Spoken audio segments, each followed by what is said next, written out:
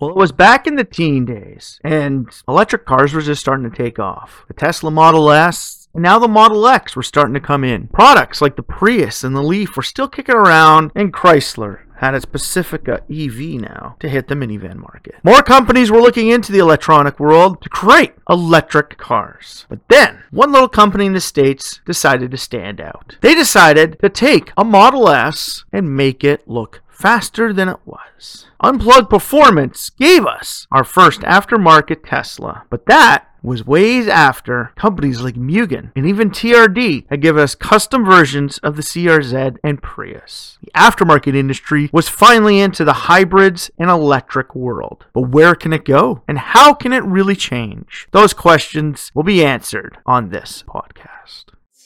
Autologs.net Autopod, streaming day or night, coming right at you, right here, right now.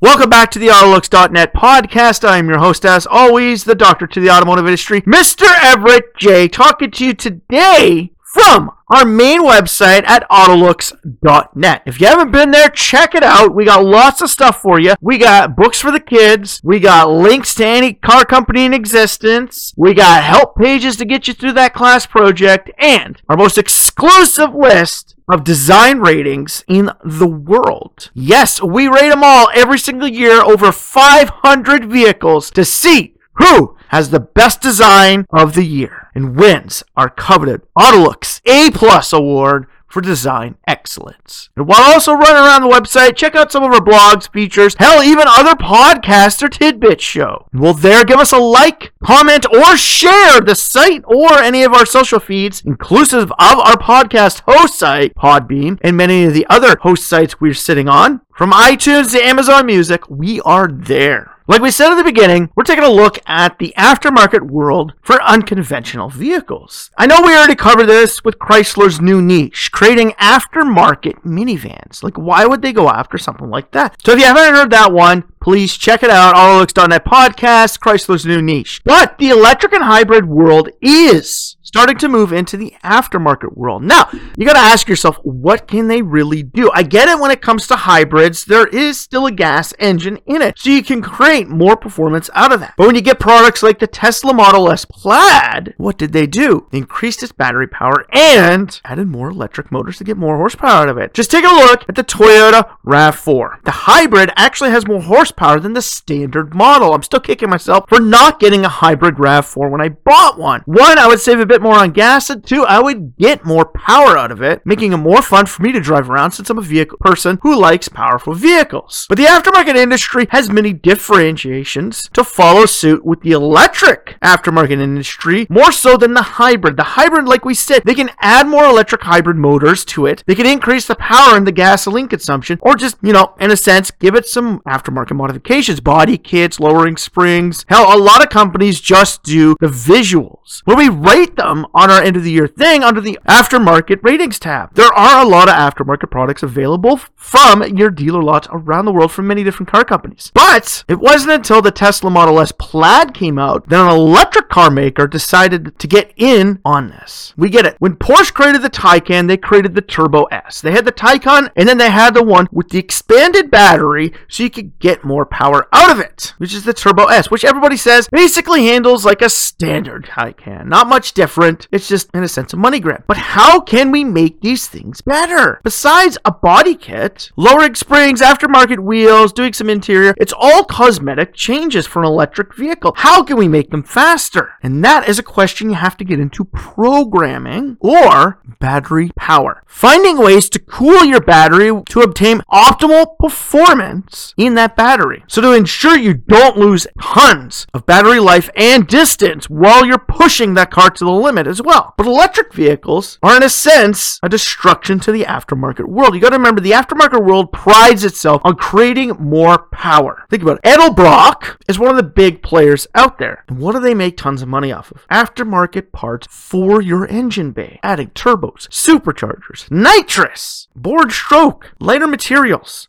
There are tons and tons of things you can add to an internal combustion engine vehicle to make it perform, handle, or move. move a lot quicker and better than the standard product off the shelf. When it comes to the aftermarket world for hybrids, this is true. But when you move into the electric landscape, this is not true. The aftermarket EV ring is just that. If you take a look at Unplugged Performance, most of their stuff is just cosmetic changes. Hell, they have body kits to the Model S and the Model X which have fake exhaust ports. Like, why are you trying to make it look like an internal combustion engine vehicle when you made the choice to go with a battery pack? I get it if you're one of those people buying out the Tesla and putting a V8 engine underneath the hood of it like it's already been done. That would suggest you need that counterpart, but any other you don't. And a lot of makers are actually starting to get into this as special editions. Yes, the Model S Plaid, the Prius Nightshade, the Kia EV6 GT, the e-tron S Sportsback, the e-tron S, the e-tron GT RS, ArcFox Alpha S H1, and the Jaguar I-Pace Black. These are all performance variations of these. They want you to think that these things are faster and better than their standard counterpart, which in some cases they are. But the electronic aftermarket world will have less parts required for it. So, exhaust manufacturers are not required. Anything underneath the hood for the engine bay is not required. Now, people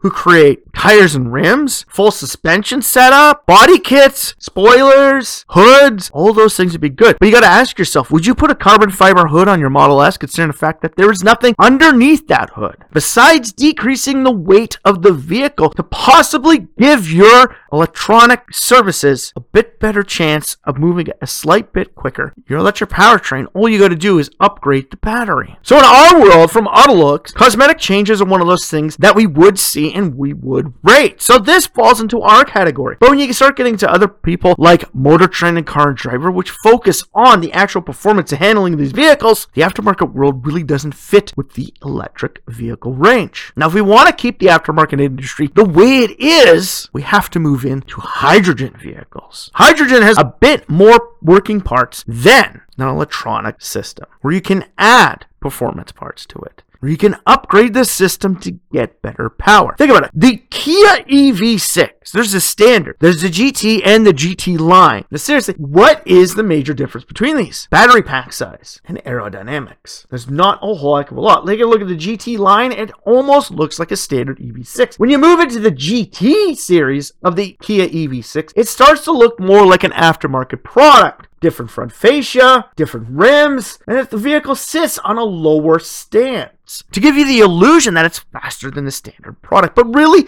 is it? It is based off battery power. Now, the aftermarket industry as a whole has always made money off creating something completely different. This can be true for any vehicle. Doing cosmetic changes is part of the aftermarket world. But we all know that if you're a true gearhead, you're making your car faster. So in an electrified world of tomorrow, can the aftermarket industry really survive? Can it really be that different? With less people buying vehicles, is it an industry that can manage to hold on? Well, the automakers still creating in-house aftermarket versions? The answer is yes, but at least for now. When you're getting a Prius TRD, a Nissan Leaf Nismo, a BMW i3S, hell, even the Chrysler Pacifica Hybrid S appearance packets. But then, this market can move even further in. When you get companies like Draco, who take the original Fisker Karma, or now Karma Automotive, and make it better and faster. Yes, they fine-tuned an electric powertrain vehicle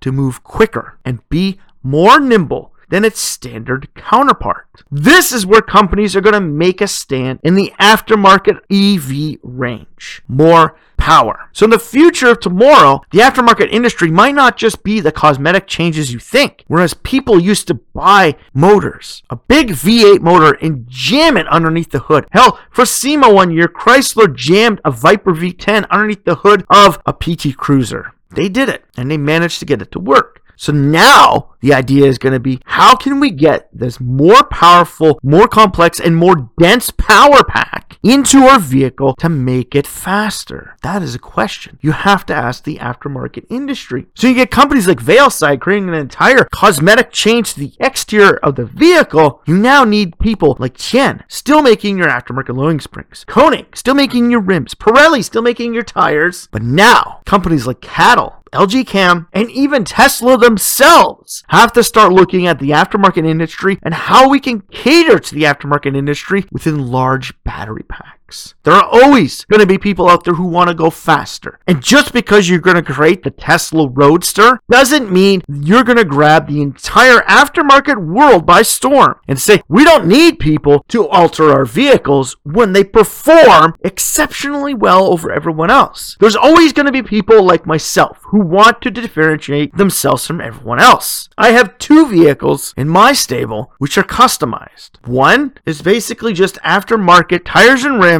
and a paint job. The other one has been lowered, beefed up suspension, created more solid with its strut braces, added a little bit more power, and even done some interior work. I've made it lighter, made it faster, and I've made it handle better. But in the future, do we want to go to high school and have some kid just roll up in his Tesla Model S, or hell, his Model 3, and just tell us, I want to race you after school? It's like, well, I got the exact same thing. Who's going to win? There is where the aftermarket industry is really going to take off. Handling, grip, and driver instruction. I don't know if any of you out there listening have watched Formula E. Formula E is one of those amazing new types of racing. It's all electric Formula 1 style vehicles. Now, in the original series, when they first started out, they had 2 vehicles per race because the battery couldn't make it through the entire race on its own. They needed to have 2. So halfway through the race, you had to jump out of one car and get into another. But now they have 1 battery pack for the entire race. And these drivers need to understand that nearly every one of these cars are all the same. You could set them up slightly different, but its power source is the same. Just like in the Extreme E off-road race, the vehicles are the same. It then comes down to the proper setup of the vehicle. Like we said, suspension, tires, wheels, and creating a more rigid car. And the driver. The driver is going to become the main key point. How many times have you watched any other type of racing and the person with the deepest pockets can win the races? How many years did Ferrari win when their Formula 1 car outpaced everyone? I remember the years when it used to be Mercedes, McLaren, and Ferrari. Back in the early 2000s, when they used to lap nearly every single other team on the course. 2 teams would win. That's it. There was only 4 drivers who could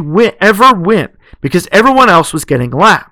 Now, how is that racing? It's not. It needs to come down to the drivers, and that's where Formula E and electric vehicles is coming down to. So in the aftermarket world of tomorrow, it all depended on how well you drive and how well you set up your car. Now, how well you set up your car still applies today in the aftermarket industry, but if you didn't set up your engine properly, or boost it, or bore and stroke it, or do a proper cleansing of it, you could still fall behind. The greatest driver can be taken down by the worst car. But even still, if you're the greatest driver, you can take the worst car and make it win for yourself. The high schools of tomorrow will have electric cars in the parking lots. But to stand out from everyone else around you, these people are going to be doing cosmetic changes to their vehicles and then doing proper setups. They're going to be trying to lower their vehicles so that nobody can see into what they're using for their braking, their sticking, and their handling, because they don't want somebody to know that they can go faster around the corner than they can. Just because you could beat me in a straight line doesn't mean you could beat me around a corner. So the aftermarket world for electric cars is going to be way different than the internal combustion engine world. But in the past 20 years, we've seen many automakers get into the aftermarket world. Before the 2000s and the rise of the Fast and the Furious days, aftermarket industry was essentially owned by itself. Yeah, you had some in-house brands like Mugen, Ralliart, and Nismo, but then you had the companies like Gazoo Racing, which is now part of Toyota, Spoon, Veilside, Saleen, Roush, all making these vehicles perform way better than they should. I know it seems that it's getting easier and easier for any kid to go and buy an aftermarket vehicle and say they're the top guy. How many kids out there have gone out and bought a Ford Focus RS just because they got deeper pockets than the kid down the road? But the kid down the road is underneath his hood, fine-tuning every little bit of it that he can within his budget to beat that factory floor racing vehicle. In the world of tomorrow, those kids are going to be racing somebody who bought an aftermarket version with the full setup, which you can read about it online, next to the kid that can learn how to do it himself. The whole basis of the aftermarket industry is going to change with the electric vehicle craze. Electric vehicles are going to change a lot of our automotive markets. They're going to change the way we move about. They're going to change the way we refuel. They're going to change the way we travel. And they're going to change the way we make ourselves different than the other people. The aftermarket industry is going to be one of those places that's going to be hit hard with the rise of the electric vehicles. Now, this may be a godsend to countries around the world, like my home province of Ontario, who's been trying to stop street racing for years after a horrible death to a police officer's son. But the aftermarket industry has always been here. I had family members who raced back in their days. I knew people who raced in my days. But in my child's days, there'll be a lot less people racing. It's all going to be show with not a whole heck of a lot of go, because the electric car has all the go that you need to show. So really, in the end, the aftermarket industry, can it survive the changeover to the electric car world? It can, but not at a cost. Whereas the automobile put a lot of people who took care of horses and managed to refurbish and fix wagons out of business. Those people then learned how to maintain vehicles and rebuild them. Changes will happen. Jobs will be lost and industries will disappear. But the aftermarket industry will always be here. Whether it's in a special edition, factory approved, or it's done by the kid down the street, the aftermarket world will always be around. And with companies like Unplugged Performance showing us that electric vehicles can even be cool and be a bit better than your regular production vehicle. So in a world to tomorrow, the aftermarket industry may just need a little fine-tuning to keep itself going. So if you like this podcast, please like, share, or comment with your friends, family, or anyone you even know, even the office at work. And if you want to know more information or see some of the vehicles that we talked about in this podcast or other podcasts we talked about with this one, like the Demise of the Aftermarket Industry podcast, where we talk about how the electric cars are going to be bringing it down, go to Autolux.net to the podcast tab and find them. Look for them. Check out our site, spend some time, and take a look. Find some car companies you never knew existed and countries that you never knew had car companies that went with them. All on the Autolux.net website. So, for myself, Everett J, and the Autolux crew, strap yourself in for this one intriguing ride that the electric car aftermarket industry will take us on.